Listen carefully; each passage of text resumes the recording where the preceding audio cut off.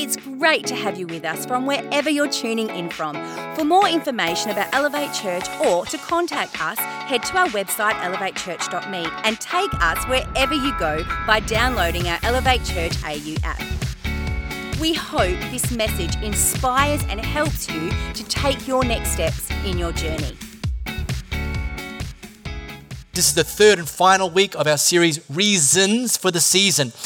And the first week we started by kind of dropping this idea that, we riff on as Christians, churchgoers, Jesus followers, make sure everyone understands Jesus is the reason for the season, not Santa and everything else that's laid on. And whilst I don't disagree with that, I've been making the point that that's one side of the coin. And then on the other side of the coin, this idea that we're the reason for the season. That if our lives weren't messy, if our world wasn't messy, Jesus would never have needed to abandon heaven and insert himself into the narrative and save us. And so we kind of triggered the idea of the first Christmas, of God sending his son in human form. And this idea that we are to be a blessing to the whole world, that not only does Jesus save us from God's judgment, he also wants to restore us and send us into our world to be a blessing. We're talking about Jesus being a blessing to the whole world. Well, we're the body of Christ, and he gives us the opportunity and the instruction that we are to be a blessing to the whole world. Now, last week, we talked about Jesus came to show us what God is like. Before Jesus, everyone had snippets, or we even used the word shadows, had like little pictures, but not enough clarity, and a lot of the assumptions about who God is and what he's like and who he likes was a lot of guesswork. And then Jesus came in to show us the clearest picture to date of what God is actually like. So if you missed either of those, you can go to our podcast, Elevate Church Perth. Take us for a walk when you're going on your Boxing Day 25K post-Christmas Armageddon lunch, dinner, extravaganza, and you can catch up on those. Now, probably most of you know that in the Northern Hemisphere, or in certain countries in the Northern Hemisphere, there's this whole thing about ugly Christmas sweaters, right?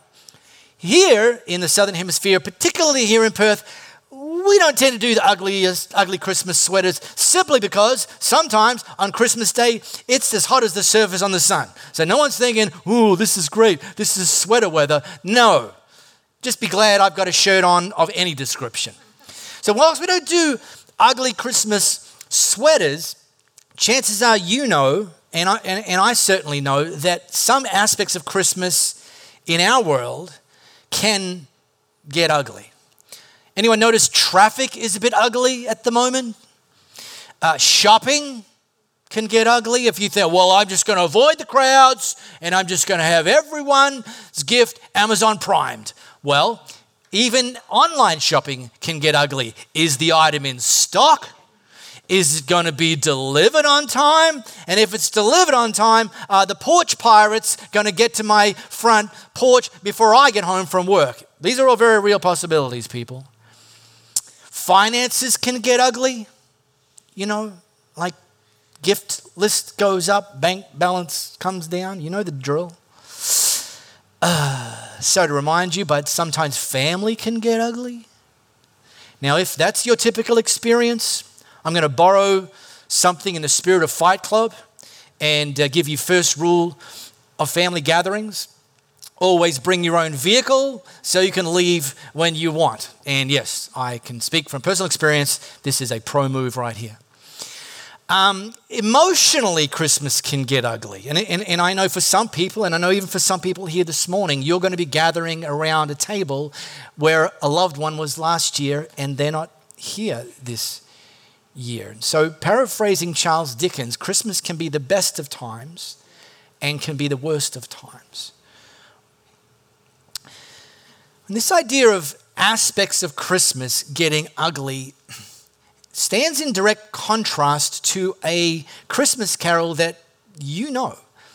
It's a Christmas carol called Silent Night. And let me not sing it for you. Let me simply spoken word, the first line of this Christmas carol. And you can play it out in your head. Silent night, holy night, all is calm, all is bright. That's the declaration by the songwriter of the first Christmas night. All is calm, all is bright. Just ponder for a moment. Is that your experience? Is that what you're expecting your experience to be this year?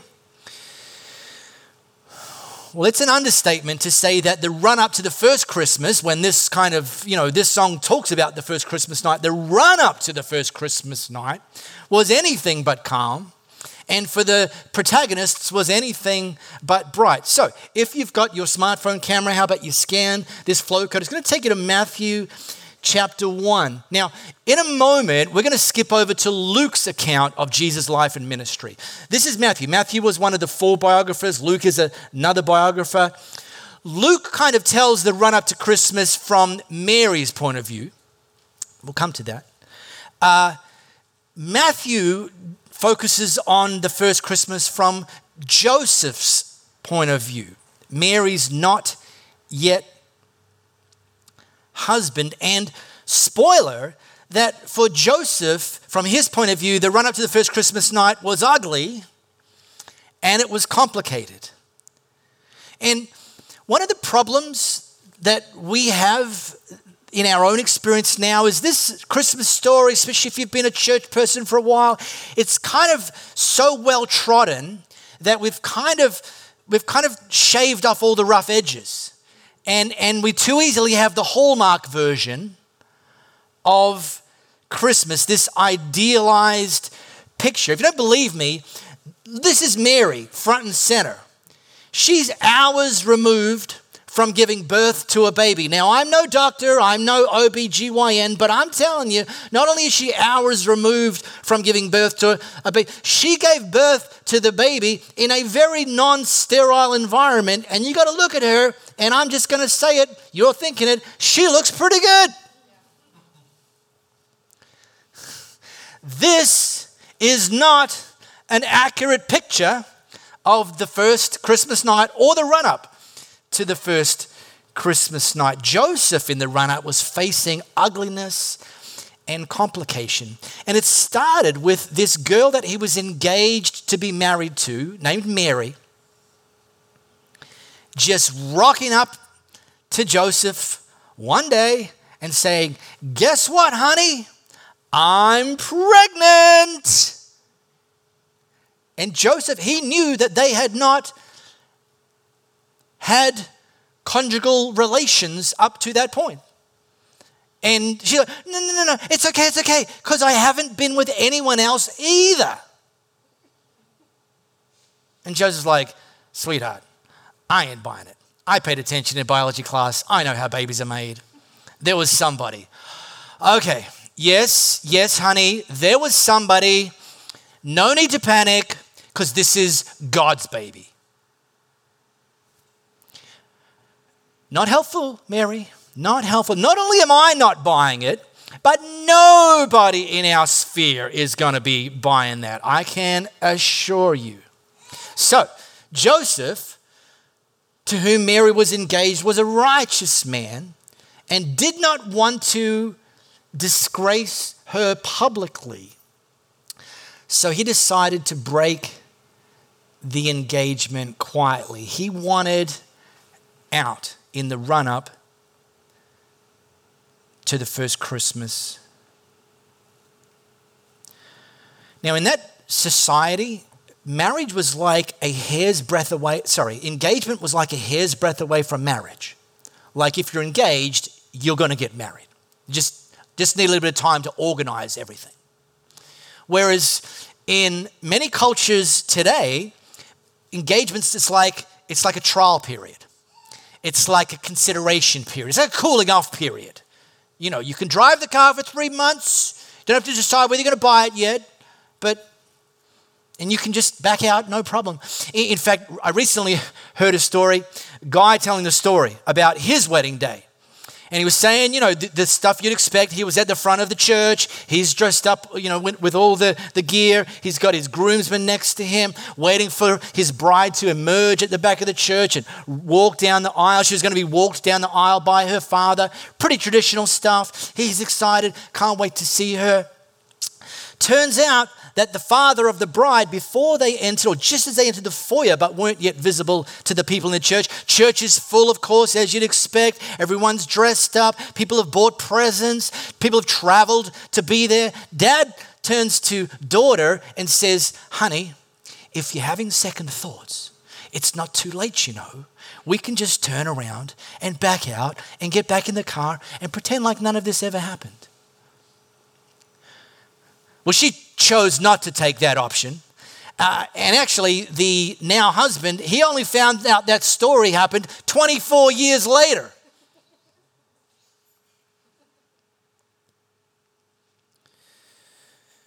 But Joseph was looking for an out because this was getting way too ugly and way too complicated.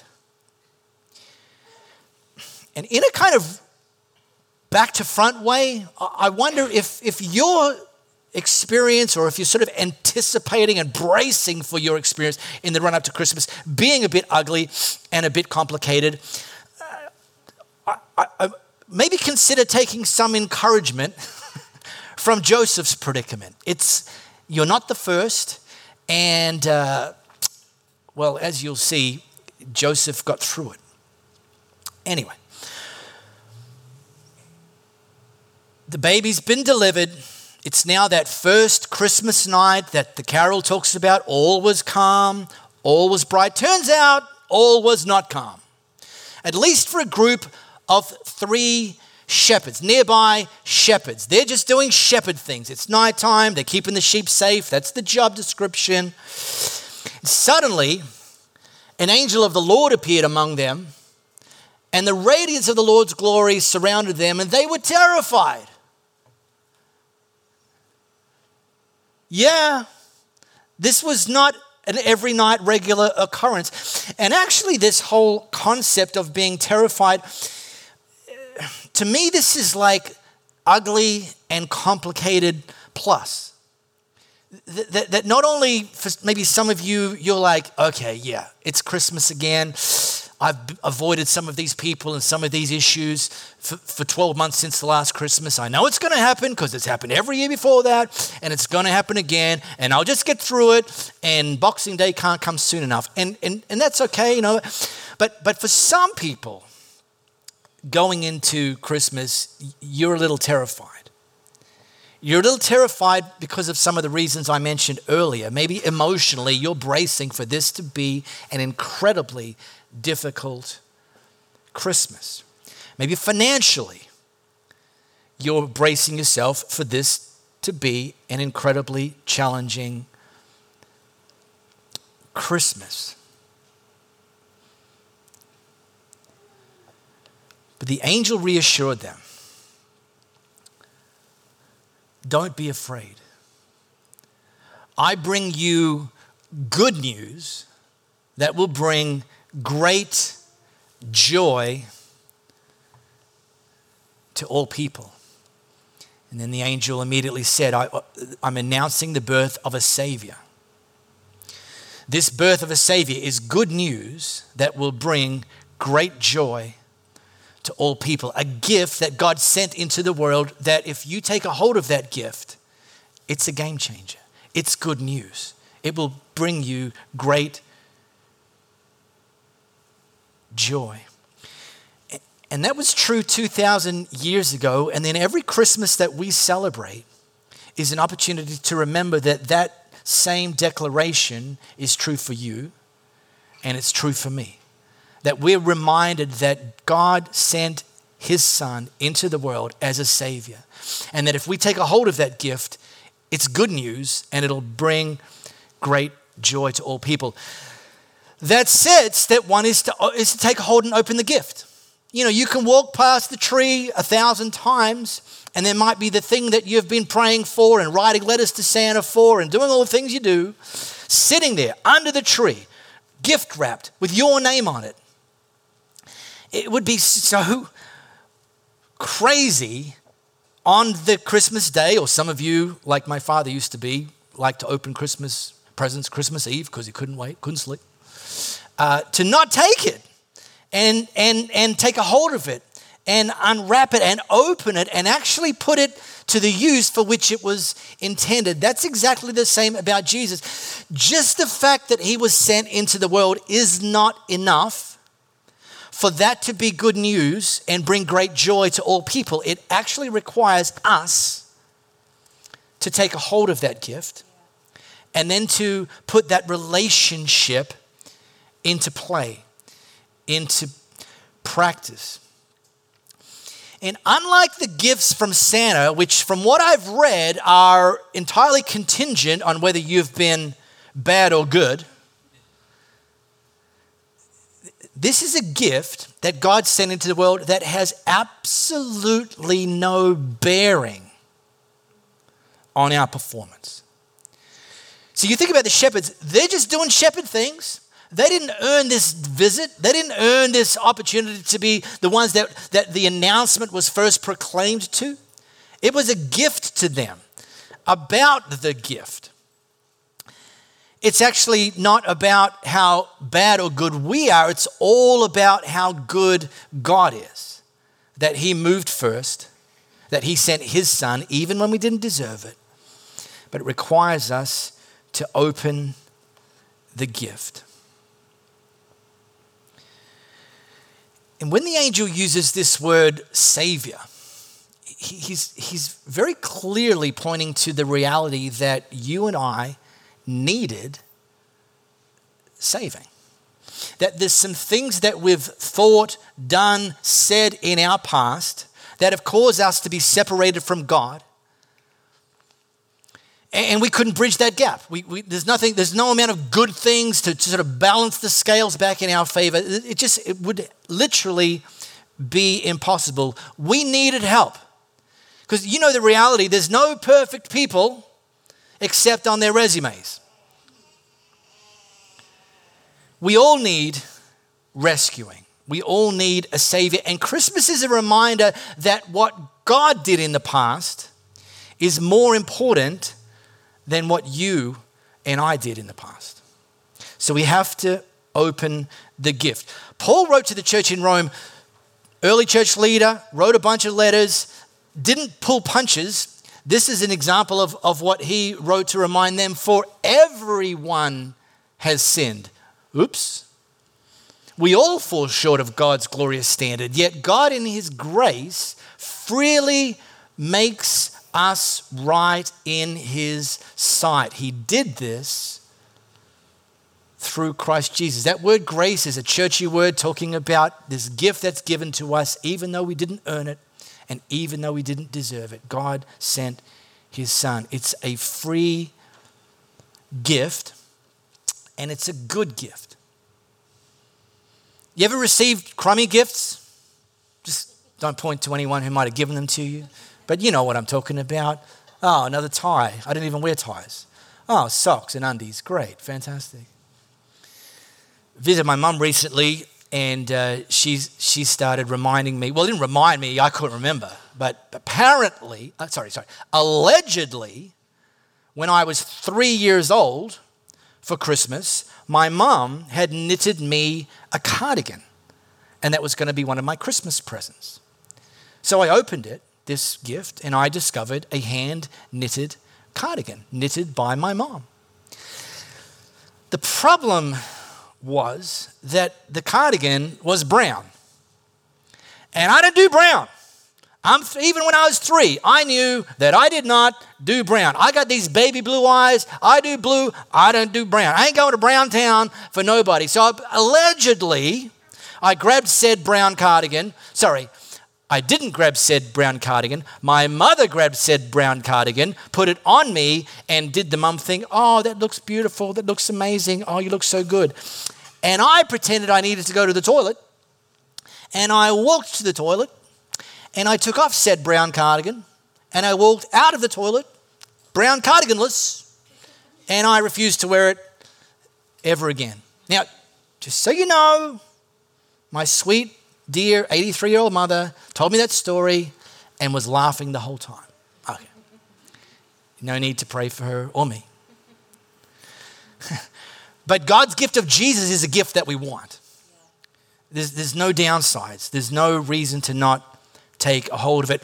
And when we talk about taking a hold of this gift of Jesus and being saved, we talk about that actually setting us up for eternal life. And one of the things we readily equate eternal life with is length of life, to infinity and beyond kind of idea. But Jesus, when he talked about eternal life, he talked about quantity and he talked about quality. That not only will we, when we take a hold of the gift of Jesus to save us, to restore our relationship with God, not only will we literally never die, our bodies will, but our spirits won't. We also have the opportunity to experience life and life in all its fullness in relationship with Jesus while we're here on this earth. A quality of life that's filled with God's goodness, a quality of life that's overflowing with the fruit of the Spirit. Anyone know the fruit of the Spirit? Love, joy, peace, patience, goodness, kindness, gentleness, and self-control, and probably one I forgot. Who? Faithfulness. No. Probably. So how do you receive this gift? Well, Paul again gives us the pro tip. If you openly declare that Jesus is Lord and believe in your heart that God raised him from the dead, not a fairy tale, you will be saved. Now, I did this when I was in my early 20s. And I'm telling you this, I'm no longer in my early 20s. Shocking, I know. It was the greatest decision that I've ever made. It was the greatest gift I ever took a hold of. And it changed everything and continues to change everything about my life even today. Greatest gift ever. And so then it's incumbent on us to celebrate the gift. Unlike my brown cardigan. Now, when it comes to text messages, some of you know this because we text. I'm a pretty big emoji guy. If I text you, there's a much higher than 50% chance it's going to include an emoji. And if you text me, it's probably north of 90% chance that you're going to get an emoji somewhere in my reply. Big emoji guy. Did a bit of research on what the most popular emojis that people send globally are. So I want you to think of what you, just ponder for a moment, what you think is the number one. Just think about that for a minute, and I'm going to count to 3, and I want you to yell out your best guess. 1, 2, 3. Okay, all right. Yeah, I didn't get what anyone said, but I think some of you were correct. All right, here's number 3. Who thought number 1? Okay, no? Well, okay, but it's number 3. This one, as you can imagine, is called face with heart-shaped eyes. And you send this when you say, oh, I love this face with heart-shaped eyes. I love you, face with heart-shaped eyes. Very early in the relationship, I love you, lots of faces with heart-shaped eyes. So that's number 3. Then number 2 is this one, gushing, crying face. And as best as I can hypothesize, this one grows in popularity when number 3 doesn't work out so well. And this becomes the emoji you start sending to the person that you used to send number 3 to. And drum roll, please. Number 1, face with tears of joy. Who guessed face with tears of joy? All right, good. Now, I'm greatly encouraged that the number 1 sent emoji globally is face with tears of joy. Not desperation, not all is hopeless, not all is lost. That people seemingly somehow are experiencing joy on the regular. So I want to encourage you to allow God, even regardless of the fact that you might be experiencing some ugly and complicated circumstances, to actually bring out some joy in your experience this Christmas. But it needs to be conscious, and that's why I said just a moment ago, we have to celebrate the gift. Last Sunday, we gathered our team leaders together and we started planning and casting vision for 2024. But before we did that, I said, okay, let's just kind of go around the table before we start talking about 2024 and give me something, share something that you're grateful for from 2023. Because it's just easy to blow past. It's easy to blow past. The idea, the notion, the practice of consciously pausing and recalling and celebrating something good that God has done or is doing will, I promise you, bring you greater joy, because what you celebrate tends to be what replicates from the inside out. Doesn't mean Christmas is going to magically remove the ugly. Take your own transport, like I said. But it also is a reminder that we're not confined to our circumstances as being the source of our joy. That God sent Jesus into the world, and that's good news that will bring great joy to all people. And it's actually that clarity that will cause us on the inside to experience a Christmas that's more likely to be all is calm, all is bright, even in the midst of ugliness and complication. We celebrate because God is with us and made this possible. We really hope you got a lot out of this message. If you live in the Perth area, we'd love for you to join one of our live experiences. For times and directions, as well as information, head to our website, elevatechurch.me. For those of you beyond the Perth area, we'd love for you to connect with our online experience, which premieres every Sunday via YouTube and Facebook Live, and on demand immediately after. And to partner with us to reach more people by giving financially, head to our website, elevatechurch.me, and also download our Elevate Church AU app.